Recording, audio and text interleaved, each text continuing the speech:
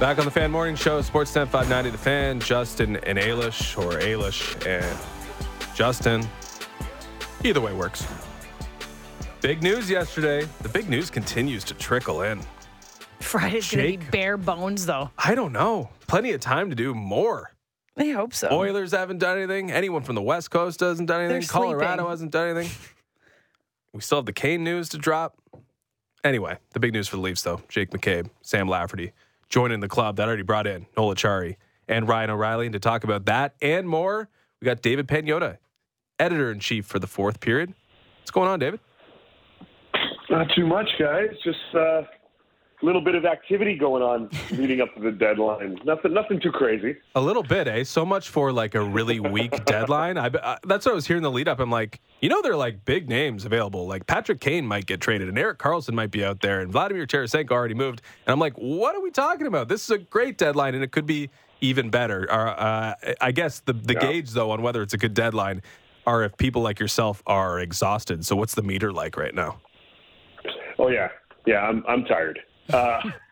Last night or this morning, I guess it was nice to get a nap in. Let's just put it that way. So far, and the next few days, I think it's that trend is gonna continue. Yeah, we're waiting on the finality with Patrick Kane. It could happen today.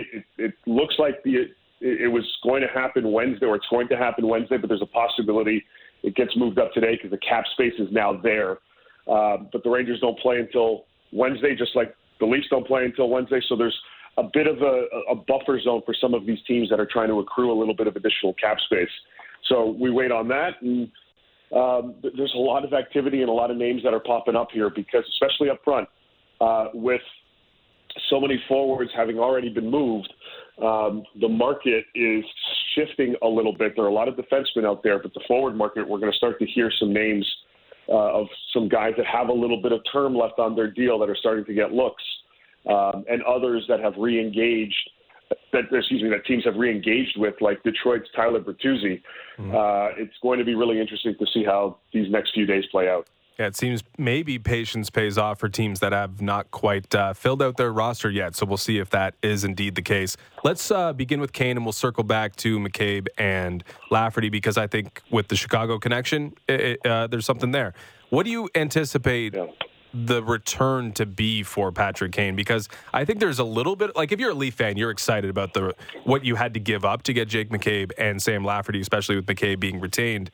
But Kyle Davidson's kind of in seller's mode, like just get what you can. And when it comes to Patrick Kane, because he called his shot and he has so much equity with the organization, what is get what you can with Patrick Kane?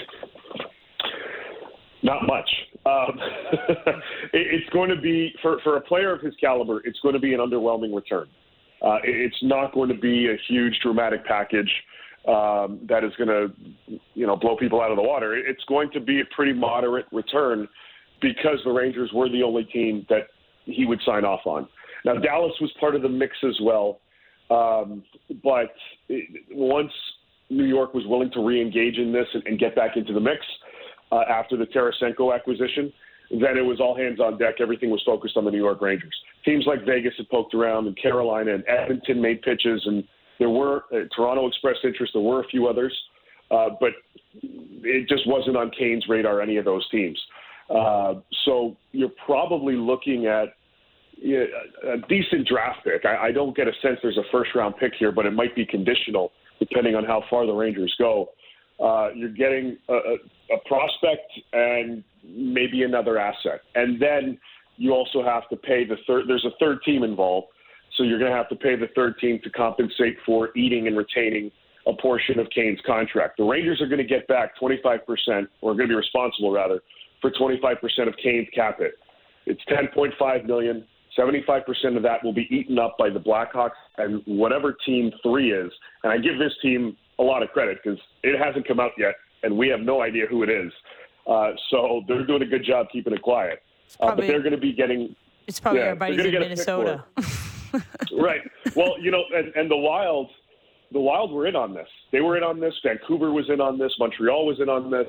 Vancouver ended up being more comfortable just getting Vitaly Kravtsov and not having to worry about the additional finances. But, I mean, we've laughed too. I wouldn't be shocked if it's Minnesota. But they got a few other things that they're cooking on. So, yeah, kudos to Team 3 and I guess the Rangers in Chicago because they're keeping it very tight-lipped.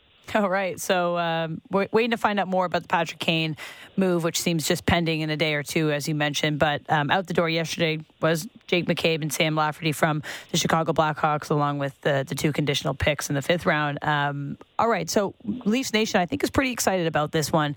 The Maple Leafs don't give up too much. Nothing from their active roster. Not Matthew Nyes. Yes, the 1st-round pick, but in the sense that they've really bolstered not only their bottom 6, their whole forward core here with Ryan O'Reilly, Noel Acciari, but also on the back end with their defense. So what's the reaction to this McCabe deal across the hockey world and just the way that Kyle Dubas has been able to do this with Kyle Davidson, but do this at a cheap rate? Yeah, well, this was a great deal. Fans should be excited about this one. These are two really good players.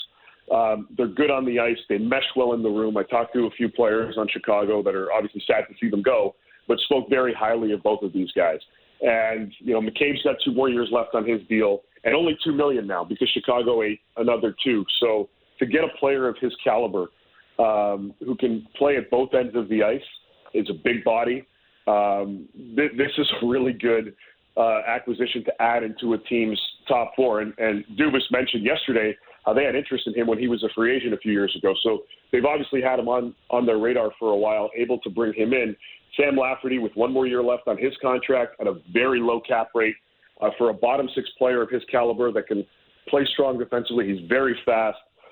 He plays an up-tempo type of game for what he brings as a bottom 6 guy.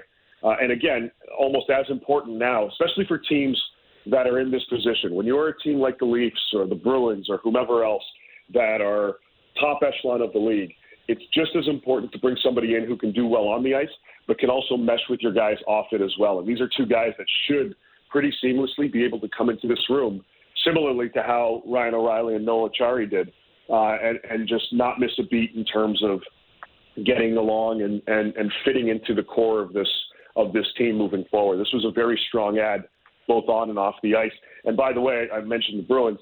They had an offer on the table as well for this exact pair for McCabe and Lafferty before they pulled off the Orlov and Hathaway deal. So Toronto's been in this, but Chicago has been working the lines for quite some time, and they obviously felt comfortable in the return they got. But from Toronto's perspective, this is a very strong ad. Interesting. It's hard to it's hard to argue that the Bruins didn't upgrade with Orlov and Hathaway, but nice to be able to swoop in there if you're Kyle Dubas. And with that deal specifically, it's hard to argue that they haven't struck the perfect balance with cost, control, utility. I mean, McCabe and Lafferty doing what they need for multiple seasons seems like a slam dunk here for Kyle Dubas. We were talking about the 2 Kyles to start our show. I find that it's only been 2 deals, but it feels like they may have stumbled upon like the perfect marriage here where they can use each other to accomplish their goals. Of course, one of them, Dubas, is trying to win a Stanley Cup. The other, Davidson, is trying to get as bad as possible. But listen, these guys are young, and Dubas has had, questions of whether or not he has all the relationships around the league that you might need. But these 2 feeding off each other feels like there's something here that's important for these 2 teams. It is. And you remember, they were a little ticked off at each other last year when some news leaked about Marc-Andre Fleury and a third party and all of that stuff. So they obviously made up. But, when you've got, relationships that you build around the league, it makes it easier to A, communicate what you're trying to do, and B, execute it. Depending on, obviously, the situations. I mean, if both of these teams are in contender status, it makes it a little tougher. And if you're in separate divisions, and in this case, separate conferences even, it does make things a little bit easier to navigate the trade waters with and, to potentially feed off each other. The fact that, again, Chicago was able to retain half of McCabe's deal, and it's only a $2 million cap hit for a player that is, arguably a $4+ million player based on what he brings to the table, is a huge win. And to be able to do that, and really from the get-go have an understanding that money is going to be retained and what the cost is going to be, it made the negotiation process, from my understanding, a lot easier than, having to haggle or somebody that you don't have a good relationship with, or is a new GM that is coming in that just they're trying to max out a return because they're trying to save face here. I give Davidson credit. He knows exactly what he's looking to do with his club. There will be more activity with the Blackhawks, even outside of Kane. Andreas Anthony, who's getting attention. Tyler Johnson, we're starting to hear is entering the mix as well. And Connor Murphy on that back end. So there's more that's going to happen there. And Max Domi, if they don't agree on an extension, although I think it's trending in that direction, I think a 3 or 4 year deal around $4 million per year is what's been discussed to keep him in Chicago for a little bit. So don't be surprised if we see that in the next few days. But the relationship to have between these two GMs and just around the league, when you've got that, it does make things a little bit easier, especially at this time of year when you've got to make some types of moves. Do you think there's more moves coming for the Maple Leafs this week? People are hungry to make it a trifecta, upgrade the goaltending as well. I don't know if that's possible, if there's anything out there, but any tiny little moves that could be done. I know Dubas didn't close the door on that yesterday in his media conference, but any breadcrumbs that you can follow? Yeah, in a perfect world in these next 3 days, they'd like to be able to create a little bit of cap flexibility. Now, it doesn't necessarily mean they're going to, and I know Alex Kerfoot's name is out there and Justin Hall's name is out there. If they create enough, soon enough, then it may give, Kyle an opportunity to see if there are any potential deals that may fall into his lap. Prices drop for other players. I would be a little bit surprised, quite frankly, if we see any other big type moves for this club. If anything, if they do free up the cap space, which is what they're trying to do, if there are depth type of acquisitions that could be brought into this mix, I think that's something that they're going to consider. Goaltending wise, I haven't heard much. We know that John Gibson's name is out there again out of Anaheim. Thatcher Demko is out there after coming back and playing for Vancouver yesterday. I think both of those scenarios are going to be played out in the offseason. Stranger things have happened, and something could come out of left field. I'm just not really anticipating it. I think, if anything, if you're looking for more moves, you're probably going to see something that's primarily focused on freeing up some cap space. And then if, as I said, something falls into place and there's a depth piece that all of a sudden was originally a third-round pick, but now it's a fifth-round pick, as an example, that's something that I think Dubas and his staff are going to look at over these next few days. We are chatting with David Pagnotta, editor-in-chief at the Fourth Period. So the initial shock is worn off from the Tanner Jeannot deal. And with that, are hockey people kind of coming around on that? And what does Tampa Bay have in store elsewhere? Clearly, Leaf fans are sizing up that team, and it feels like, hey, if anyone's being reactionary here, might have to be the Lightning. Yeah, and they say they're not, and everybody says they're not, but they kind of are. But it has worn off. The shock of a defenseman and 5 draft picks for Jeannot. It definitely caught a lot of people off guard. But then once things started to wear off, everybody was kind of like, it's the Lightning. They've done it before. All right, we'll give them the benefit of the doubt here. And it was a high price to pay, and they will get Jeannot signed to an extension at some point. And it'll be at a reasonable price, and it'll make us all go, okay, yep, of course they're going to do this. But he fits that mold quite well. This was the exact type of player. About 3 weeks ago, I was told they wanted this caliber kind of guy. I didn't think they were going to pull off Jeannot by any stretch. But they wanted a guy who was just a mucky, grimy type of player that can create some offense too. He's a bottom 6 guy, but hey, you know what? Tonight he's going to be a first-line player, and he's going to look like a first-line player. One of those interchangeable assets that are just your physical power forward and is not afraid to get dirty by any stretch and is a snarly kind of player. That's exactly what they've been looking for, and they were able to pull it off. So for them, the juice is worth the squeeze because they're able to make that happen.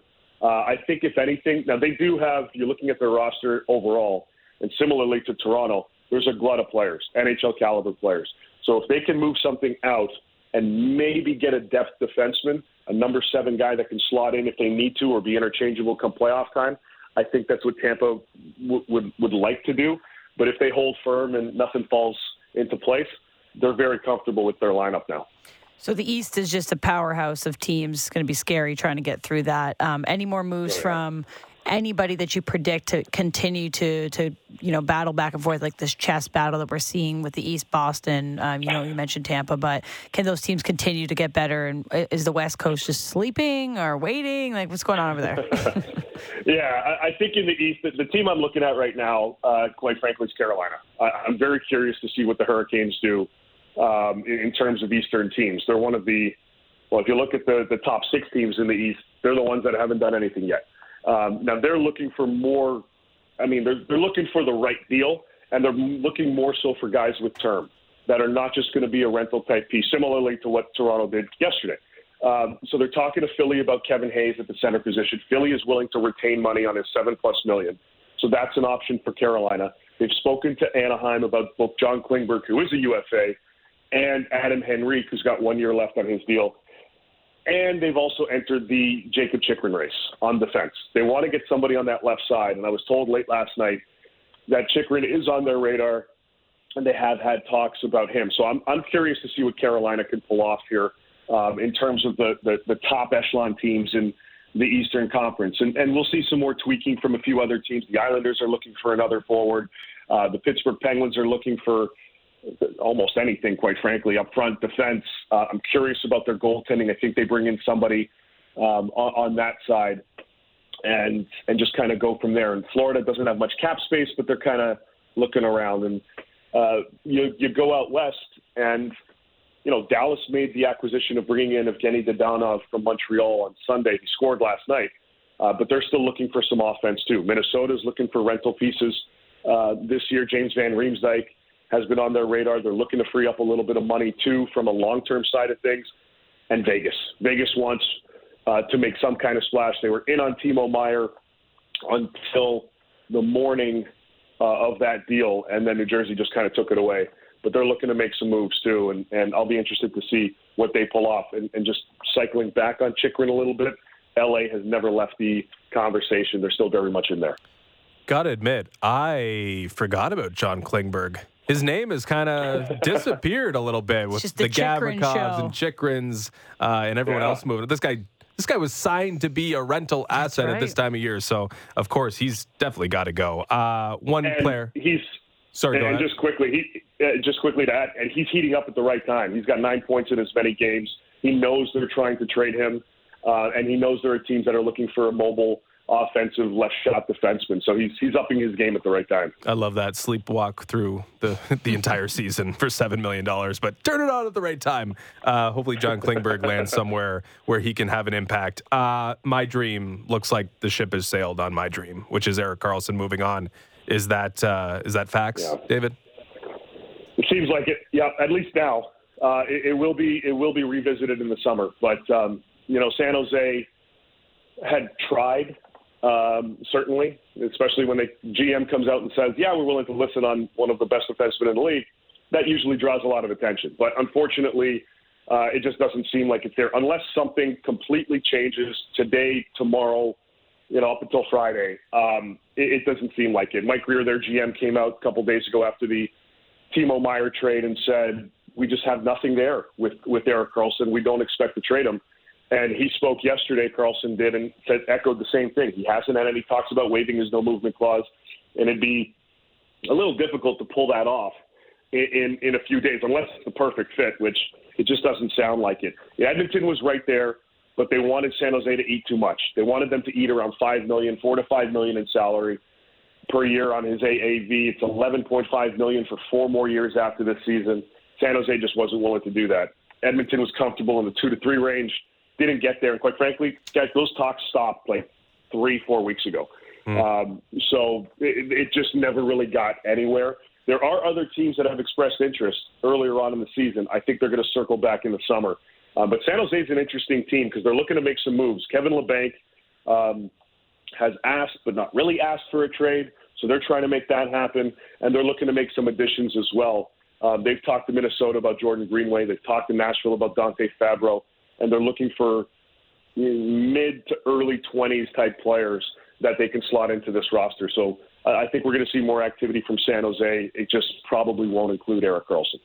So with the Oilers, I mean, last night was exciting anyway with Connor McDavid getting his 50th goal. But what are they up to right now? Because the window might be closing on Connor McDavid and this contract that they've all had signed up and locked in. And I mean, I'm sure there's some anxiety about making him have an opportunity to win a Stanley Cup. And I don't think that they can hold out for too long. Are they looking to add anyone big? I know you mentioned the Karlsson thing as maybe the ship has sailed, but don't they need to try to bolster their lineup to make a playoff push?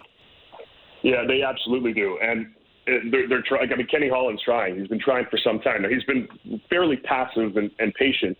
But eventually, you're going to have to be a little bit more aggressive here. And he's looking at the defensive market. This is a team that wants to add and has been trying to add that mobile guy on that back end. But they also need somebody that can just shut guys down. And as much as, a team wants the offense, we've been saying this for months, they need to get in guys that can help out the goaltending. As much as it's been a struggle for Jack Campbell, and it hasn't been easy on Stuart Skinner, even though he's been a little bit better overall, they need some support there. And for this team that plays at such a high pace, you get caught sometimes in your own zone, and your goaltender is kind of left to dry. So they're looking at guys that can play a shutdown type of role, as much as like Klingberg is a guy they'd love to get. Anaheim would have to eat half of their deal, but I don't even think that's it. They're still in the market for a shutdown type player. Joel Edmondson out of Montreal, they're still talking about. Matthias Ekholm's name has come up over the last 4 or 5 days with them in discussions with Nashville. He's got 3 more years left on his deal. So it allows, and Edmondson, by the way, has 1. So they're looking at guys that can play a rental role, but also players like these guys that can have an impact for a couple of seasons. So they're absolutely looking. They were in on Sam Lafferty, by the way. They liked him, so they're also looking at shoring up their bottom 6. I mean, I suspect there's going to be a 2 or 3 moves out of Edmonton, but the Oilers are another team, and Holland is, outside of these players, that is kind of looking for those bargain deals. And if the prices drop, they might be able to pounce on something, and that's what they're looking at. The defensive market right now is vast. Like the prices, it's a buyer's market for defensemen at the moment, and that's what he's hoping will happen with some guys up front too over these next few days. So I think the Oilers will make a couple moves at least, but it's got to be the right moves for them. And Ekholm, Edmondson, Gavrikov, they have circled back on, and the price has dropped there. That's exactly what they're looking to do. So those are scenarios that are probably going to play out in some form with those caliber of players going to Edmonton. So maybe some life to come from the West Coast. Last one for you here, David. Colorado on a 6-game winning streak here still has the second best odds to win the Stanley Cup. What are they looking to do at this trade deadline to continue to try to get a back-to-back Stanley Cup win here? Yeah, well, they're supposed to get an answer either today or tomorrow on the timeline for Gabe Landeskog and Eric Johnson. Mm-hmm. Johnson's out. He broke his ankle recently, I think last week. And they're trying to get a sense, is he going to be done for the regular season, or is there a possibility he comes back? Because that affects their salary cap situation. They have no cap space.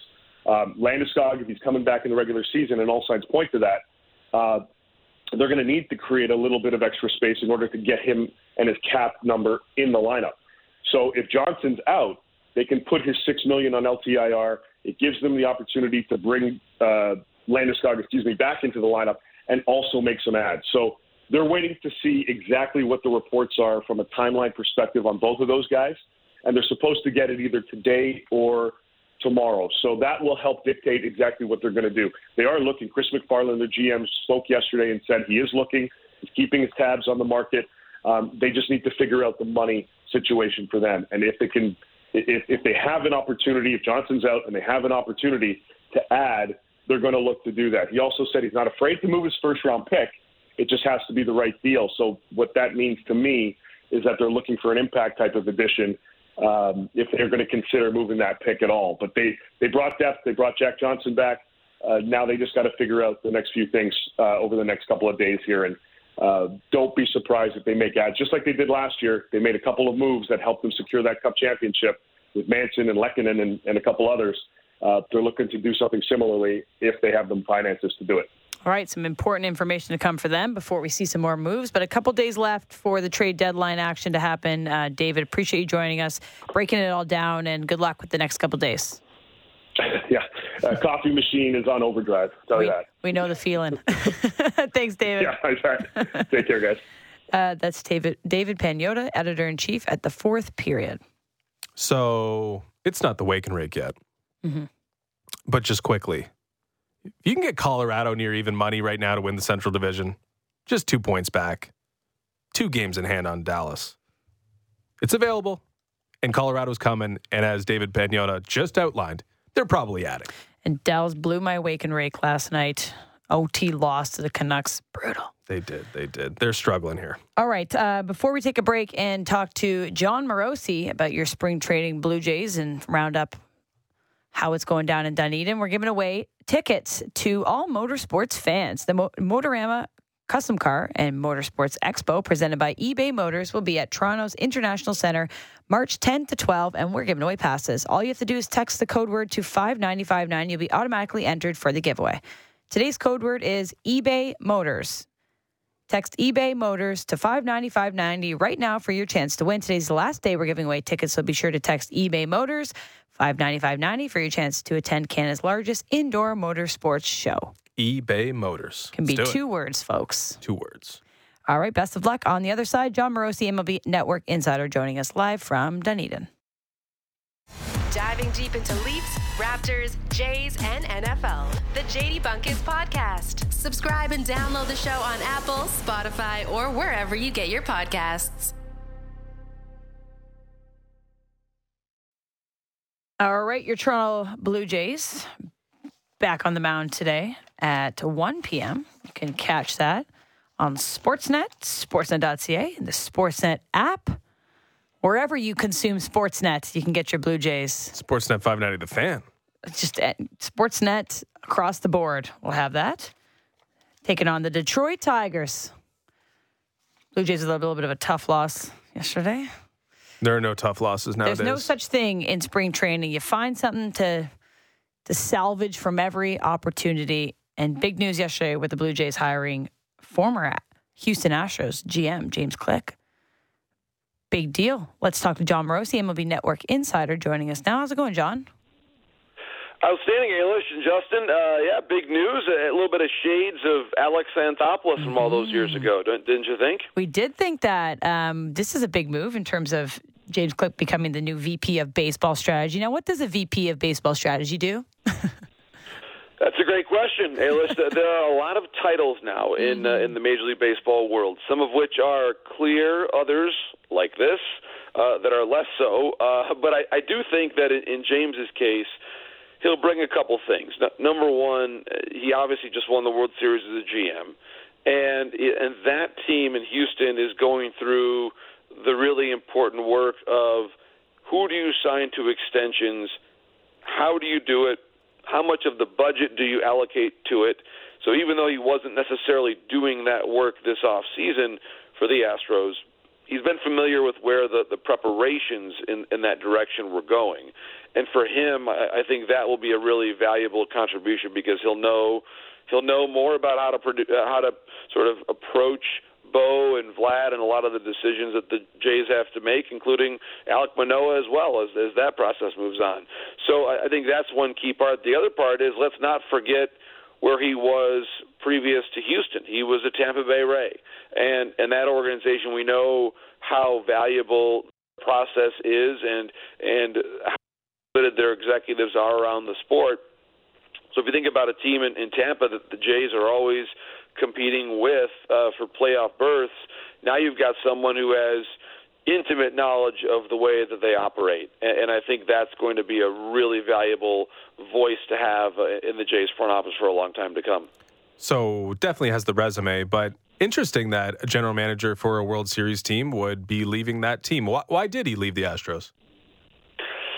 That's a great question. I think it begins with his relationship with Jim Crane, the Astros owner, not being as strong as it probably could have been or might have been in a different period of time in his career there in Houston. And I think, like a lot of things, no matter how much success you're having on the field or on the ice or on the court, if you're not seeing eye to eye necessarily with your boss a lot of things sort of fade into the background and it doesn't matter as much.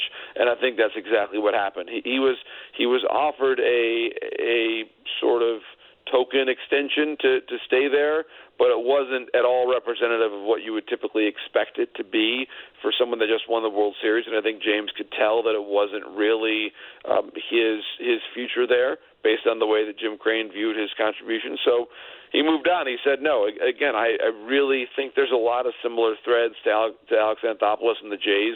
When Mark Shapiro and Ross Atkins took over, Alex did not think that he was going to be able to be as valuable in terms of his voice in the decision making to what had been the case previously, and I think he just decided to move on. And I think it's a very similar thing with James Click and now joining the Blue Jays, and of course Jays fans would love it if James Click helps to add a World Series title in Toronto the way that Alex did in Atlanta. And certainly, obviously, by the time Alex got to Atlanta via the Dodgers, he was then the GM, and I don't think that you necessarily have to have James Click as the GM somewhere to make a meaningful contribution. I would point out to Ben Cherington, who also won a World Series as the Red Sox GM, was a top executive in the Jays with player development for a long time, and things worked out there pretty well. You saw a lot of strides made by the organization during that time. So I think that while there is the potential outwardly for there to be some confusion about, you've got a World Series winning GM there in a less prominent role. What does that mean for Ross Atkins? I don't really see that being an issue because of the culture of the Jays and how their front office works. John, was there like a conscious effort to change up some of the leadership or behind the scenes with the Blue Jays this year, just because Don Mattingly is an addition as well, and now we're seeing the addition of James Click, or just the way that the cards kind of fell and good opportunities presented themselves? Yeah, it's a good question. I think on the field staff there was going to be some turnover, obviously with a first-year manager and still having to reshuffle some of the staff, some of who, of course, have remained since Charlie Montoyo's time with the organization. But I think that, Ailish, there's a sentiment around this team right now that they are in the finishing stage of what should be a World Series team. That's where they're at. And when you're that close, you invest a little bit more in your staff, you invest a little bit more in your front office, and having a great leader like Don Mattingly and everything that Don brings to the conversation. Remember, the Dodgers' streak of NL West championships began with him as their manager, and so he's been in the playoffs multiple times. This is an organization that I think is really valuing people and putting them in situations to help a really talented group reach that next stage.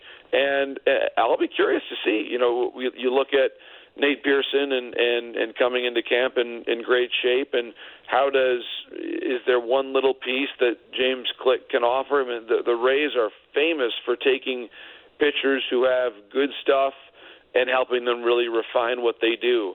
And if there's maybe one suggestion, one pitch, one process that can be handled from a back office perspective that's then channeled to Pete Walker and eventually given to Nate Pearson, and if all of a sudden he becomes the pitcher that we thought, that one decision and one bit of advice and one bit of information would probably validate James Click's salary based on what Nate Pearson can do on the field. So when you have a great staff like the Jays are building, it really opens up a lot of possibilities for you.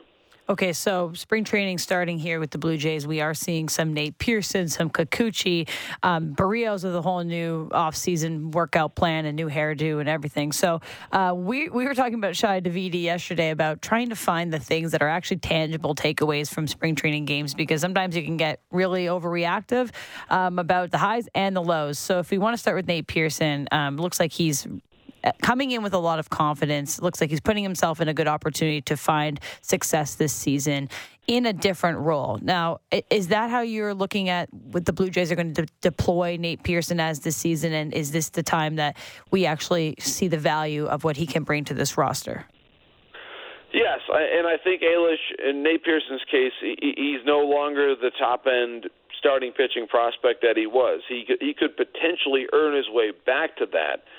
later on in his career, but that's not what's in the cards right now. He needs to find a way to be a really good 1 or 2 inning reliever and utilize that power stuff in a short burst. Now, certainly, I think strike throwing can still be an issue. It even was in his last time out, but he just has, just based on his physicality and his strength and where his body's at now, I think he's got a much better chance to endure, to stay healthy. That's another big part of this, and to find a way to be a member of this organization in the bullpen at least to begin the season. That to me is a key thing. That and let's remember the larger conversation here about baseball in 2023, and that's the pitch clock. You need to have tempo. You need to work with tempo, and tempo, like in hockey, like in basketball, any other sport, it's going to take a lot of wind and conditioning to be able to play at that tempo. And so I think that Nate Pearson being in better physical shape is great from an overall wellness perspective, but it's also essential in the modern baseball. If you can't throw a pitch every 15 seconds, you can't work now. That's it. And I think that his ability to stay in better rhythm is really important. And I think too, locating and throwing strikes will still probably be his last mountaintop. If he hits that, if he really lowers his walks per 9 into a manageable area, I think that he is going to be a member of the Jays bullpen, and a very effective one at that. Over the next couple weeks with spring training, are Kikuchi and Barrios the main focal points for us as fans and as media to see how they develop, how their off-season plans work, and how they're going to fit in this bullpen for the Toronto Blue Jays? Yes, I think with Kikuchi in particular, the number that stood out to me in his outing was the no walks. If he's not walking guys, he's got a really good chance, and he might be someone that the new pitch clock is good for him. He might stay in better rhythm. He might have better tempo as a result of it. So I think that for me, it was a tremendous first outing for him, and I think going forward, it's going to be a really, really good perspective for Kikuchi to stay in that rhythm and keep things moving. The other part of this with Barrios, as you mentioned, and I love, by the way, the hairdo. Now, of course, right? He's already getting his hair in World Baseball Classic form because, of course, Team Puerto Rico is known for their blonde hair when they compete. Los Rubios, as they are known in Puerto Rico, so the blondes is the translation there. So he's got to make sure that his hair is already in that form, and he will leave shortly to be able to play for Team Puerto Rico sometime middle part of next week. So for me, to watch Barrios work, I think he clearly has come in with something to prove. You can tell he's got a smile on his face, really good perspective about things, and so he'll probably get 1, maybe 2 more appearances before he goes to the WBC, but I think it might just be 1. But he is ready for that assignment, and I think he's going to be pitching in huge games. That's where, if you're a Canadian baseball fan, Jays fan, you've got reasons to watch Puerto Rico carefully because how he emerges from that tournament is going to be paramount to the success of the Jays this season. Give us the name of the nickname for Puerto Rico one more time. Los Rubios, the blondes. That's where my allegiance is. Calling it there right you go, now. Los Rubios. Very good. Yeah, certainly. So we'll have, and by the way, a little programming note. I will be with Team Canada at Team Canada's pool in Arizona starting. I fly there next week, so I'll be able to. Certainly a lot of my focus will be Team USA, but we'll be there with Team Canada as well. So I'll have some daily reports there from the Ernie Witt managed Canadians. He is the only person to manage in every edition of the World Baseball Classic. So I'll be mentioning more and more about the WBC in our next conversation as those conversations go along during the month of March. Yeah, I guess I got to support Canada too. The pitch clock, John, it's shortening games. What are you going to do with all your free time this summer? Well, that's the question, and I think that any player, with all due respect to certainly the players and their preferences of how the game is played, because I value their judgment, but anybody who is not so sure about this pitch clock, could I interest you in 3.5 hours every week or with your family? Because that's what it appears is going to be the case. That's pretty awesome. And again, we're not taking out game action here. It's just that the spaces are lessened and the rhythm is better. I think it's been a phenomenal rollout. I think it's proven to a lot of people that this works. I was looking at just the Jays box score from the weekend, their game against the Yankees. I think 14 combined runs on a windy day in Dunedin. Trust me, I've covered spring training games like that, and sometimes the time of game for those begins with a 4. And in this case, it was 3 hours and 5 minutes. That's good. That's progress. Yeah. It's beautiful. And so it's going to be a better product. We're used to NHL games often will last less than 3 hours, and they're action-packed and awesome. And no one ever leaves a ballpark and says, I wish I had more time to wait in between pitches. They don't say that. You're right. So the MLB is giving the fans what they're asking for, which is more action. And I think it's going to really benefit the players.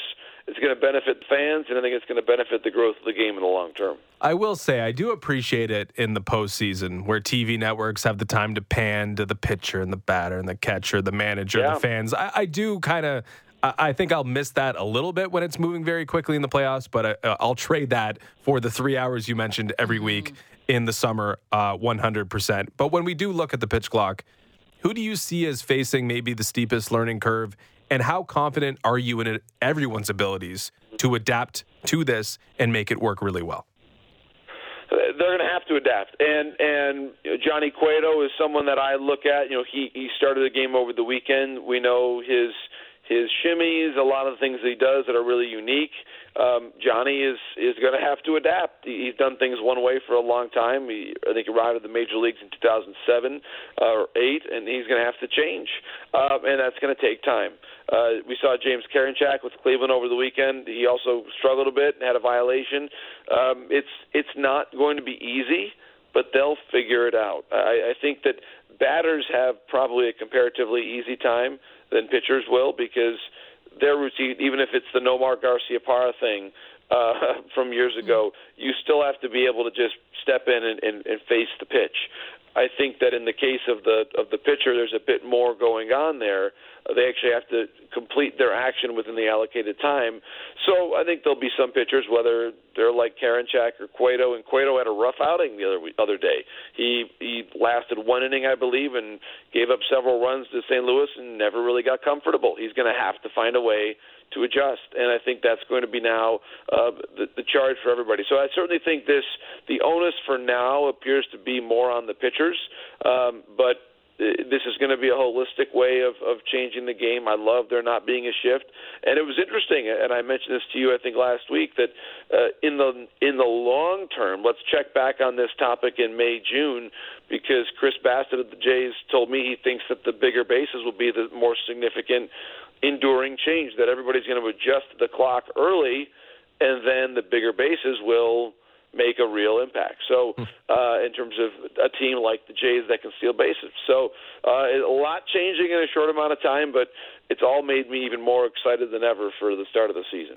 Last one for you, John. You spent some time around Dunedin, some conversations I'm sure you've been having. Anyone talking about a Vladdy mega extension? Or has that been pushed to the side?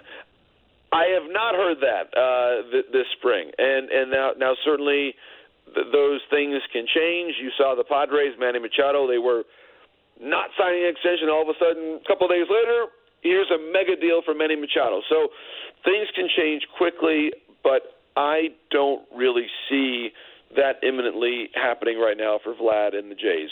It could, and as I've said before, if it's going to happen, this next month is pivotal. He really needs to find a way to get this deal done in the near term for it to have an excellent chance of success. And if they can't do it by this opening day, then you really put all the pressure into the final or to the penultimate year, which of course would be next year, next spring training.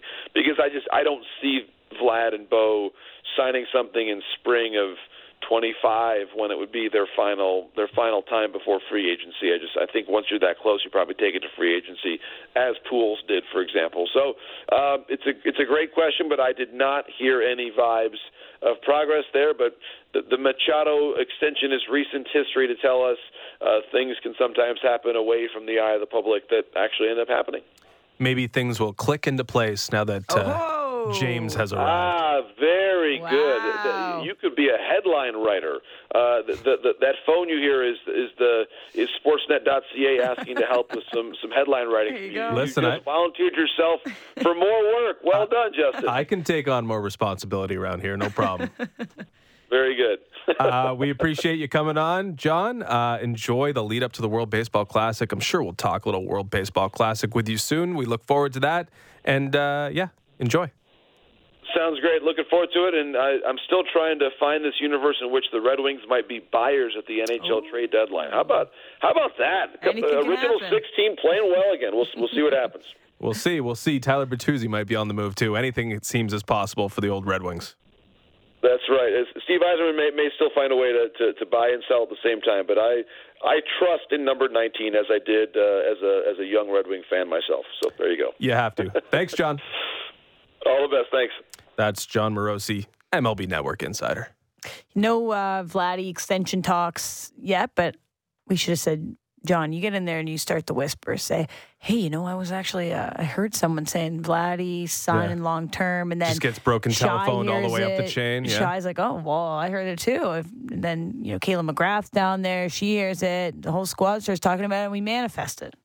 And manifestation is successful. We've done it with Ryan O'Reilly here with Gloria on the show. You got to put that into practice. Maybe that's the key. Or James Click will be the key for Vladdy Guerrero Jr. You did a great job. I like that. He's like, maybe James Click can help out some of the pitchers they currently have on the roster. I'm thinking, can we bring some of those Astros arms over? Yeah.